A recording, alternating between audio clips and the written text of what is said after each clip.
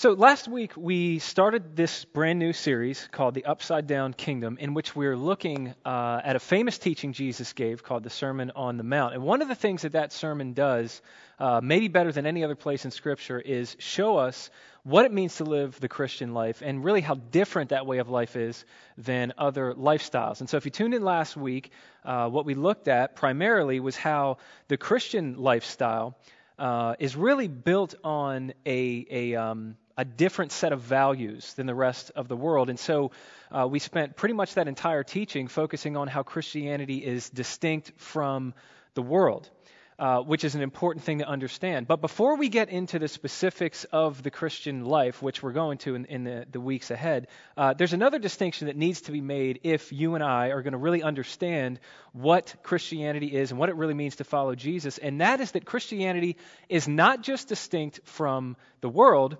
it's actually distinct from religion. Jesus could not have been any more clear about this than he was in the verses that we're going to look at today. So I'm in Matthew chapter 5, verses 13 through 20, which I'm going to read on the front end here. Jesus said, "You are the salt of the earth. But if the salt should lose its taste, how can it be made salty? It's no longer good for anything but to be thrown out and trampled on by men. You are the light of the world. A city situated on a hill cannot be hidden. No one lights a lamp and puts it under a basket, but rather on a lampstand, and it gives light for all who are in the house. In the same way, let your light shine before men, so that they may see your good works and give glory to your Father in heaven. Don't assume that I came to destroy the law or the prophets. I did not come to destroy, but to fulfill, for I assure you, until heaven and earth pass away, not the smallest letter or one stroke of a letter will pass from the law until all things are accomplished. Therefore, whoever breaks one of the least of these commands and teaches people to do so will be called least in the kingdom of heaven. But whoever practices and teaches these commands will be called great in the kingdom of heaven. For I tell you, unless your righteousness surpasses that of the scribes and Pharisees, you will never enter the kingdom of heaven." This is God's word. All through the gospel accounts of Jesus' life in Matthew, Mark, Luke, and John, there's an interesting dynamic that you keep coming across, and that is that the religious leaders were not only the people that Jesus got the most angry with, they were also the people who got most angry with him. Over and over again, when you just read through the life of Jesus during his time here, you'll find that the common people were drawn to Jesus almost magnetically. They wanted to listen to him, they wanted to be around him, they wanted to touch him, they wanted to eat with him. Meanwhile, it was highly religious people who were very put off by Jesus, very offended by Jesus, very angry at Jesus, until eventually they were angry enough to actually kill Jesus. And so one of the things that the gospel accounts forces you and I to come to terms with is that we're never really going to understand Christianity until we understand how different it is than religion. Not only is that the key to understanding Christianity generally, it's the key to understanding everything that Jesus says in this teaching called the Sermon on the Mount. See, at the end of the Sermon on the Mount in Matthew chapter 7, Jesus concludes his teaching by saying that there are two paths. One leads to life and one to destruction. And then he says that there are two trees. One produces good fruit, the other produces poison. And then finally he says that there are two houses. One is built on the rock, whereas the other one is built on the sand. And what Jesus is really driving at there is that you have these two ways of life that on the surface look remarkably similar to one another. However, one of these ways destroys its travelers. One of them poisons its partakers, and one of them collapses in on its residents. And so Jesus ends his Sermon on the Mount by basically saying, choose. And so the question that raises for us is, what are the two ways that Jesus put before us? What are the two ways of life that look remarkably similar on the surface, but in fact lead to incredibly different, wildly different, eternally different outcomes? And it's easy to think that Jesus was talking about, one way of life where you obey God's commands, and then the other way of life where you disobey God's commands, and that those are the two paths. But that obviously was not what Jesus was talking about, because that would not be two roads or two trees or two houses that look anything alike. And when you read through the Sermon on the Mount, you'll find Jesus never says, here's the good people who obey God's law, and then here's the bad people who disobey God's law. Actually, instead of anything like that, Jesus doesn't say, here's people who pray and people who don't pray. Instead, he says, you pray like this, but I'm telling you to pray like this. And kind of in the same vein, he doesn't say, here's people who give to the poor and people who don't give to the poor. Instead, he says, you give to the poor this way, but I'm telling you to do it this way. And so the point that I'm driving at here is that in the Sermon on the Mount, Jesus is comparing and he's contrasting two different ways to live. However, it's not that one of these ways is obviously good and one of these ways is obviously bad. Actually, both of these ways of life are good, at least on the surface, in that both of these groups of people are obeying God's law, yet Jesus is teaching one of them is not what they appear. One of them is a road that leads to death and not life. One of them is a tree that produces death and not life. And one is a house resting on a foundation that will result in death and not life. And you can kind of see this in verse 19. I want to read verses 19 and 20, but we'll start in 19. Jesus says, whoever breaks one of the least of these commands and teaches people to do so will be called least in the kingdom of heaven. But whoever practices and teaches these commands will be called great in the kingdom of heaven. So notice that in verse 19, you have two groups of people who are both in the kingdom of heaven. Some of them are doing really well, others not really as well, but the point is they're both in.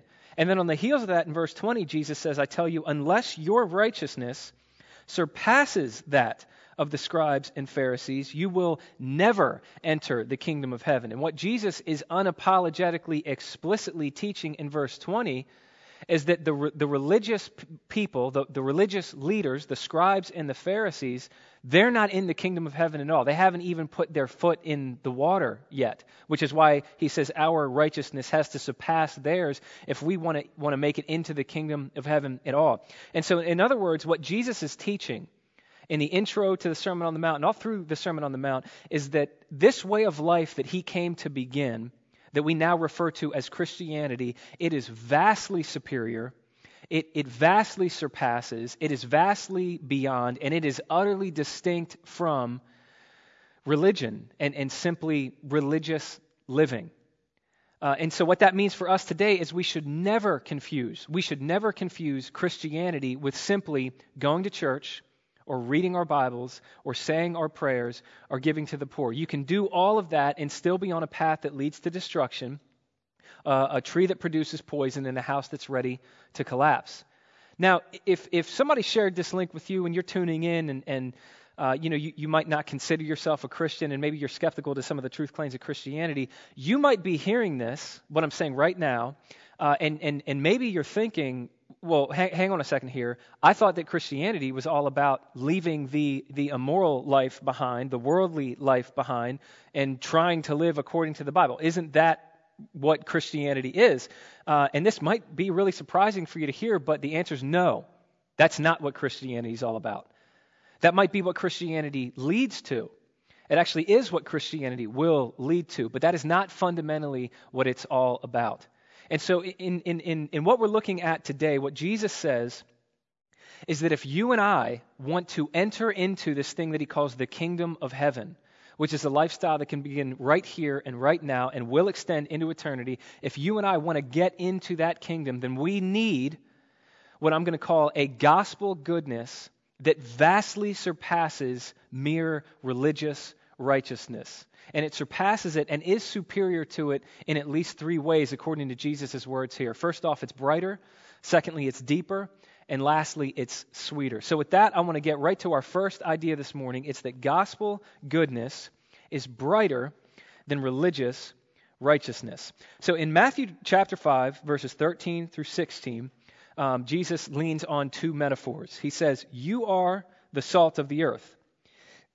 But if the salt should lose its taste, how can it be made salty? It's no longer good for anything but to be thrown out and trampled on by men. Verse 14, you are the light of the world. A city situated on a hill cannot be hidden. No one lights a lamp and puts it under a basket, but rather on a lampstand, and it gives light for all who are in the house. In the same way, let your light shine before men, so that they may see your good works and give glory to your Father in heaven. So first off, if I can just camp on this metaphor of being the light. What Jesus is talking about here, you have two groups of people, and both of them are doing good deeds or providing light, to use Jesus' metaphor. The difference is one of them is doing this under a basket, whereas the other one is doing this on a lampstand in a way that is helpful and beneficial and useful to everybody else who is in the house. And so what Jesus is saying is that really the first difference between gospel goodness and religious righteousness is found in its relationship to the world. And when I say that gospel goodness is brighter than religious righteousness, I mean that gospel goodness and the people who possess it, genuine followers of Jesus, they are both attracted to, and they are attractive to the world around them and people who disagree with them and might live a different lifestyle than them. And in this regard, they are exactly the opposite of just religious people. Religious people, on the other hand, are very turned off by and are very alienating to people who disagree with them. So let me walk through this by leaning on Jesus' metaphor of being the salt. First off, people with gospel goodness, they are attracted to the world. So in verse 13, Jesus talks about the salt. He says that you're the salt of the earth. Back in Jesus' day, salt's main purpose was a preservative. You would put that in meat because meat would go bad and it would fall apart unless salt got in there. And so Jesus is explaining here the way that his original audience would have interpreted this. He's saying that people with gospel goodness, when they see things falling apart, they get involved. They run toward the decay, they run toward the problems, they run toward the deterioration, and they do so for the explicit purpose of helping and causing that decay and deterioration to stop. Meaning, when they see a person, or when they see a family, or a marriage, or an entire neighborhood falling apart, people with gospel goodness, genuine followers of Jesus, they run toward that and they get involved. Whereas religious people, to use Jesus' metaphor, they're under a basket. And what that means is that religious people, generally speaking, only want to stick together. They want to be only around people who think like them, who talk like them, who look like them, and who live like them. And so they don't want to go toward people who are different than them. So first and foremost, people with gospel goodness are attracted to the world around them. But not only that, according to Jesus' metaphor here, people with gospel goodness are attractive to the world around them. To people who don't think like them, who live differently than them, who disagree with their beliefs. Because, the reason I say that is because salt had another side to it. In Jesus' day, the other job of salt, it was not just to preserve things, but it was to improve the quality of the food that it was a part of. And so what this means is if you and I, if you're, for instance, salt to your small group, or you're salt to your family, or you're salt on your job, or in your relationships, or with your kids, or what have you, what this means is that you make the environment better for everybody. And one of the primary reasons that gospel goodness is so attractive to the world around it is because people who have gospel goodness always make you feel better. They make you feel more loved. They make you feel more valued, whereas religious people will always make you feel worse. They'll make you feel condemned.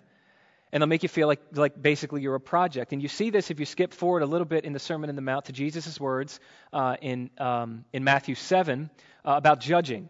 In Matthew chapter 7, verses 1 and 5, Jesus says, "Do not judge so that you will not be judged." Verse 5, "Hypocrite, first take the log out of your eye, and then you will see clearly to take the speck out of your brother's eye."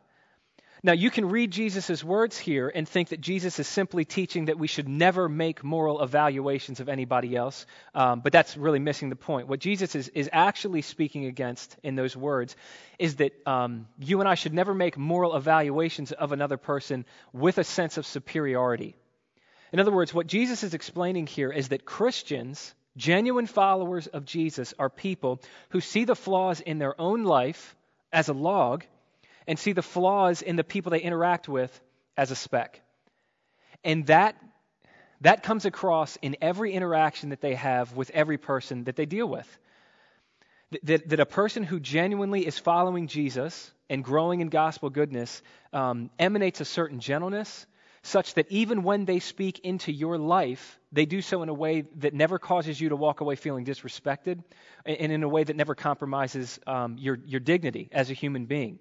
Whereas, again, religious people are exactly the opposite of this. According to Jesus' words here, religious people are people who see their own flaws as just a speck. They always minimize the problems in their own lives, whereas they view the flaws in your life and in everyone else's life as a log. And again, that comes across in the way that they deal with people and in the way that they speak to people. And that's why religious people will always make you feel worse, and they'll always make you feel condemned, because when they do speak into your life, it's never coming from a place of humility, it's coming from a place of superiority. And so that's what Jesus really is talking about when he explains that his genuine followers would be the salt and the light. Now, before I move on from this point, I want to make...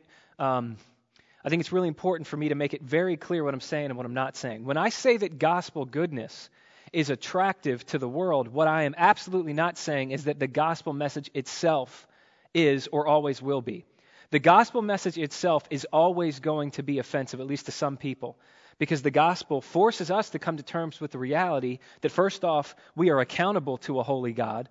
Secondly, that we have sinned against him and broken his law. And thirdly, that we're incapable of doing anything to remedy that situation on our own, which is why we need a Savior named Jesus. That message, no matter what you do with it, as long as you faithfully preach it, that will always be offensive to some people. However, what Jesus is explaining here is that the lifestyle that grows out of the gospel, that lifestyle should always be, in a certain sense, attractive to the world, even if the world does not agree with the validity of that message.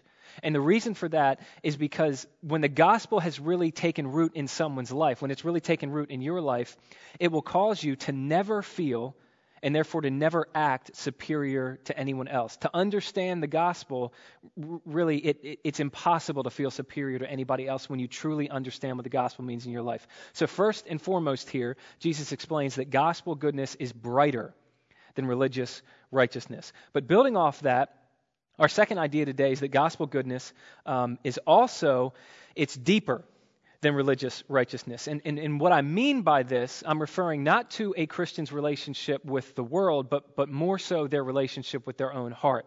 See, Jesus said in Matthew chapter 5, verse 20, he says, "For I tell you, unless your righteousness surpasses that of the scribes and Pharisees," Jesus said, "you will never enter the kingdom of heaven." Now, when Jesus said those words, they had a certain shock value to them. And I say that because to specifically say you needed a righteousness that would surpass the scribes and Pharisees would have caught people's attention, because scribes and Pharisees essentially made it their full-time job to study, to memorize, and to live by all of the rules found in Scripture. And so for Jesus to say you need a righteousness that surpasses theirs, I'm sure the crowd that day, immediately had a pit in their stomach because that would have just seemed impossible. And so it raises the question, well, what does Jesus really mean when he's prescribing a righteousness that surpasses that of the scribes and Pharisees? And if you keep reading through the Sermon on the Mount, you'll find that basically in all the verses that immediately follow this, Jesus answers that question. In verse 21, in verse 27, 31, 33, 38, 43, in other words, over and over again after that statement, what Jesus does is he employs this kind of formula. And the formula, it basically goes like this. Jesus says, "You have heard it said, but now I'm telling you this." And in using that formula, Jesus goes through all the 10 commandments. And what he's doing in every single case is he's explaining that religious people by their nature tend to only be concerned with external, surface-level moral behavior. And their concern really never goes deeper than that, whereas what he's explaining is that he is primarily concerned with the heart, because you can get all the externals right. You can get all the behavior right and still have a heart just like everyone else in the world. But if the heart is right, then those external surface-level behaviors are always going to follow. So for instance, regarding murder, in the verses just after this, Jesus explains that religious people are only concerned with the physical act of murder. But Jesus goes on to say that if you and I simply harbor ill will for somebody in our hearts, if we despise somebody in our hearts, and we look at somebody with a kind of disdain that causes us to see them as a fool, Jesus says, you've already killed them. And regarding sex, Jesus says, you've heard it said that you should not commit adultery, which everybody in that crowd had heard before. But Jesus says that if you simply look at somebody as an object of your sexual satisfaction, and you have not already committed every other part of you to them in the context of the marriage relationship, Jesus says that's lust. And if you do that, even if only in fantasy, it is literally no different than if you had committed that act. And in building off of that, Jesus says something that I actually think is even more convicting when you get down to it. Jesus explains to people that day, he says basically, you might not be paying people back physically for what they've done to you, but Jesus offered this command that's become very famous in the religious and the irreligious world, where he said, I'm calling you, I'm telling you, I'm commanding you, you need to learn to turn the other cheek. Now, basically what that meant is continuing to entertain the possibility of reconciliation between you and somebody who has caused you a great deal of pain and wronged you in a personal way. See, to turn the other cheek, I heard a pastor explain it this way, and this is helpful to me. You don't turn the other cheek for the explicit purpose of getting hit again. You turn the other cheek in the hope that even though they smacked you on your cheek last time, you turn the other cheek in the hope that they might kiss you on the cheek next time, which was an expression of relationship in Jesus' day. In other words, what Jesus is saying here is that it's not enough for you to just refrain from seeking vengeance. It's not enough for you just to, through sheer force of will, keep yourself from hurting somebody the way that they've hurt you. On top of that, Jesus goes infinitely further, and he says, when you have looked at somebody who has wronged you, who's caused you a great deal of pain, Jesus says you need to treat them with hope, that relationship might have a future. You need to treat them with forgiveness. And if you do oppose them, then you do so in love. And so all that to say, when you get to the end of Jesus's, really the body of this teaching, the Sermon on the Mount, I think it's actually appropriate that you and I feel a certain kind of sense of deflation, because Jesus, compared to every other teacher of ethics, nobody has demands that were quite as high as Jesus's. And no one demanded obedience that goes as deep as the type of obedience that Jesus is calling for in the Sermon on the Mount. What he's basically saying is that he wants you and I to have our hearts changed, and religion can't do that. See, religious people by nature might be able, through sheer work ethic or willpower, to keep the rules, but what they fail to understand is that they're keeping the rules with the same underlying motivations as people out in the world who are breaking those rules. They're both motivated by the same two things. It really just boils down to fear and pride. So it's kind of a thought experiment here. Let me just offer this to you. Let's take two remarkably different looking groups of people: religious people and then worldly people. All right, religious people. The religious person tells the truth and always operates with integrity, whereas the worldly person lies and cheats. And the worldly person lies and cheats for basically two reasons. Like I said, they're motivated by their own fear and pride. In their fear, they're terrified of losing what they have or of never getting what they want. And then in their pride, they want to get ahead of others and keep up with the Joneses and outdo people and, earn glory for themselves, and which is, obviously just pride. And so they cheat and they lie, motivated by both fear and pride. But here's a question maybe you've never asked yourself before. Why does a religious person tell the truth and operate with integrity? And the answer is, the reason that religious people tell the truth is actually the same reason that worldly people don't tell the truth. They're motivated by the same two things. It's their fear and their pride. And what I mean by that is that in their fear, they tell the truth and they operate with integrity purely because they're terrified that God's going to get them if they don't, or that they're going to be found out and their perfect, pristine reputation in the community is going to be damaged. Or else in their pride, they simply tell themselves, hey, I'm not a liar and I'm not a cheater.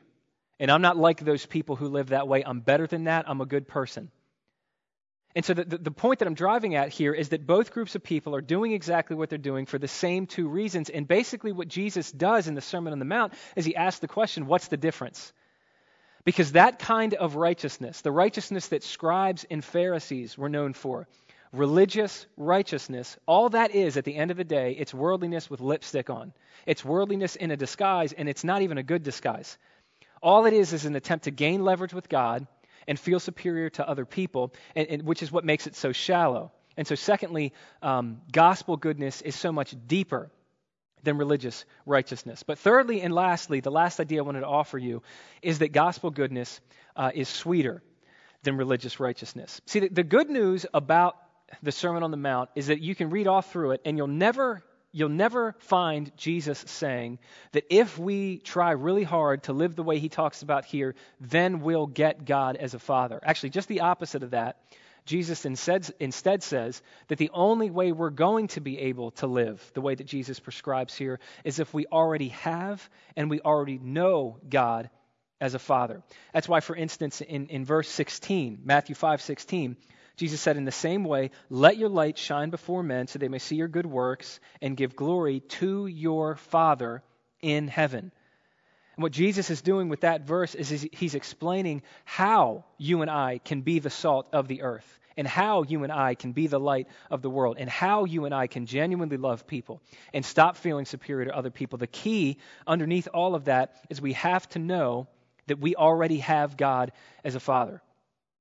That's why if you skip ahead to chapter 6, verse 25, Jesus says something that's very famous and I think very timely, specifically for the situation that we find ourselves in now. Matthew 6:25, Jesus says, this is why I tell you, don't worry about your life, what you will eat or what you will drink, or about your body, what you will wear.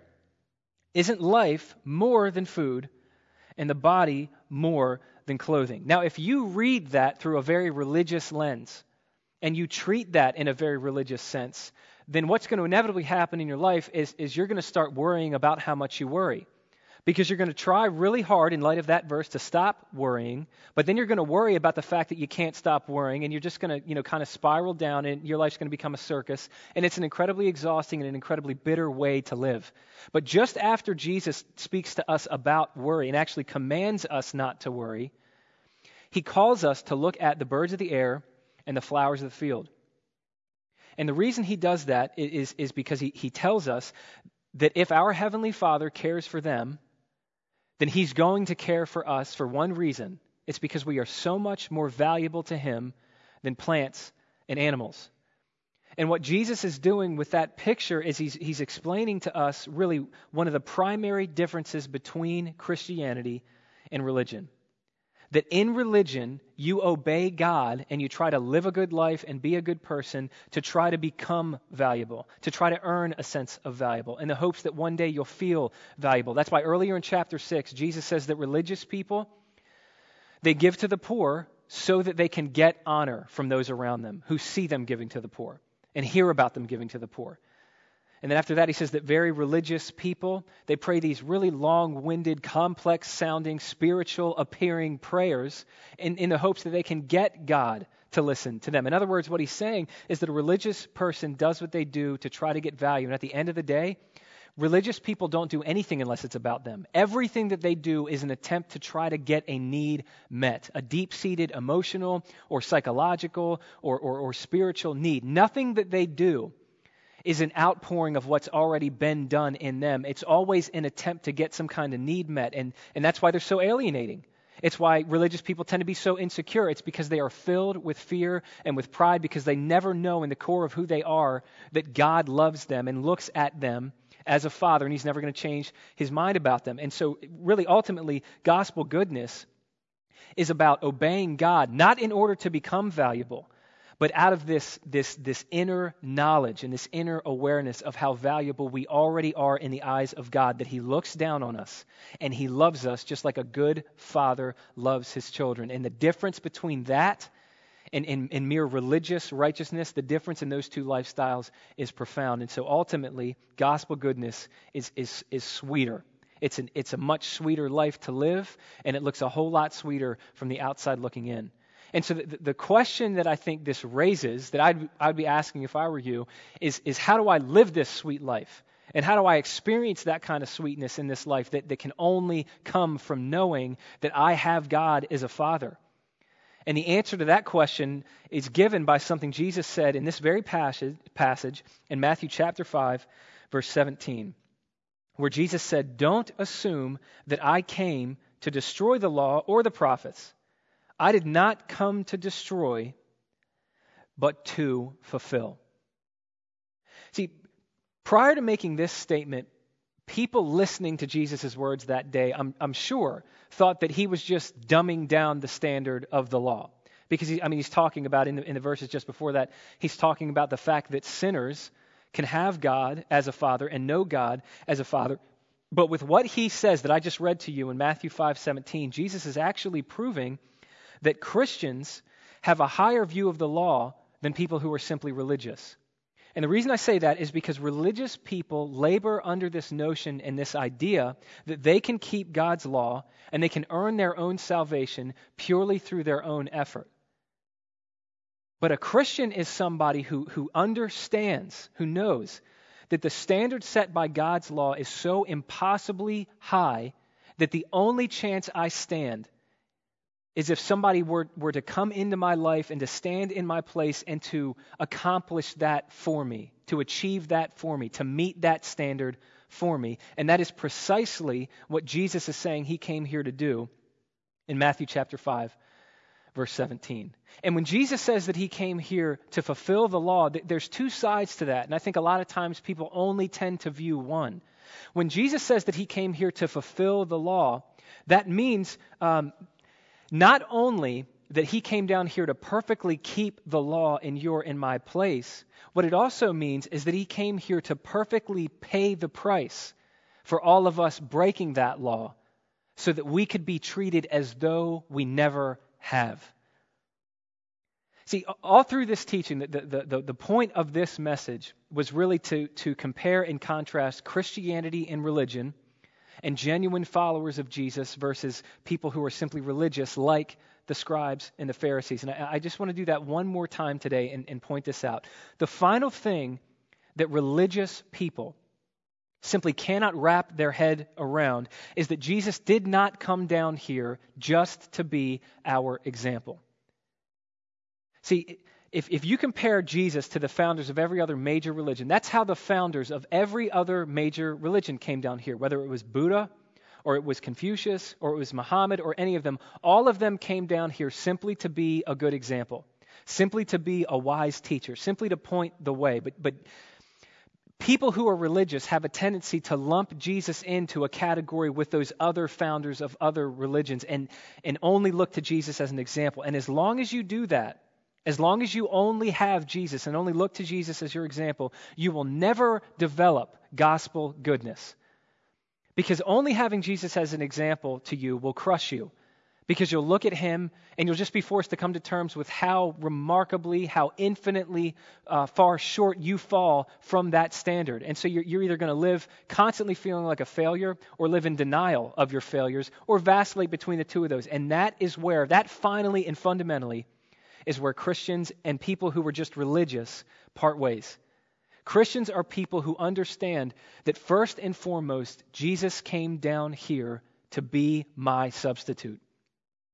That Jesus came down here to be the foundation on which you and I could build our entire lives and our entire approach to God.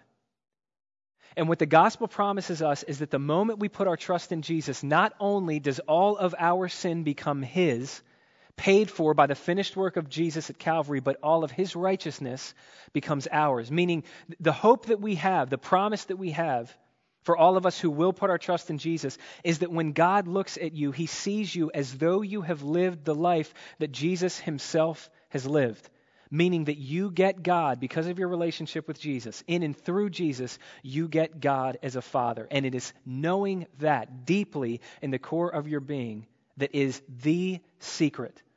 Not just to having gospel goodness, but to growing in it all throughout your time here in this thing that we call life.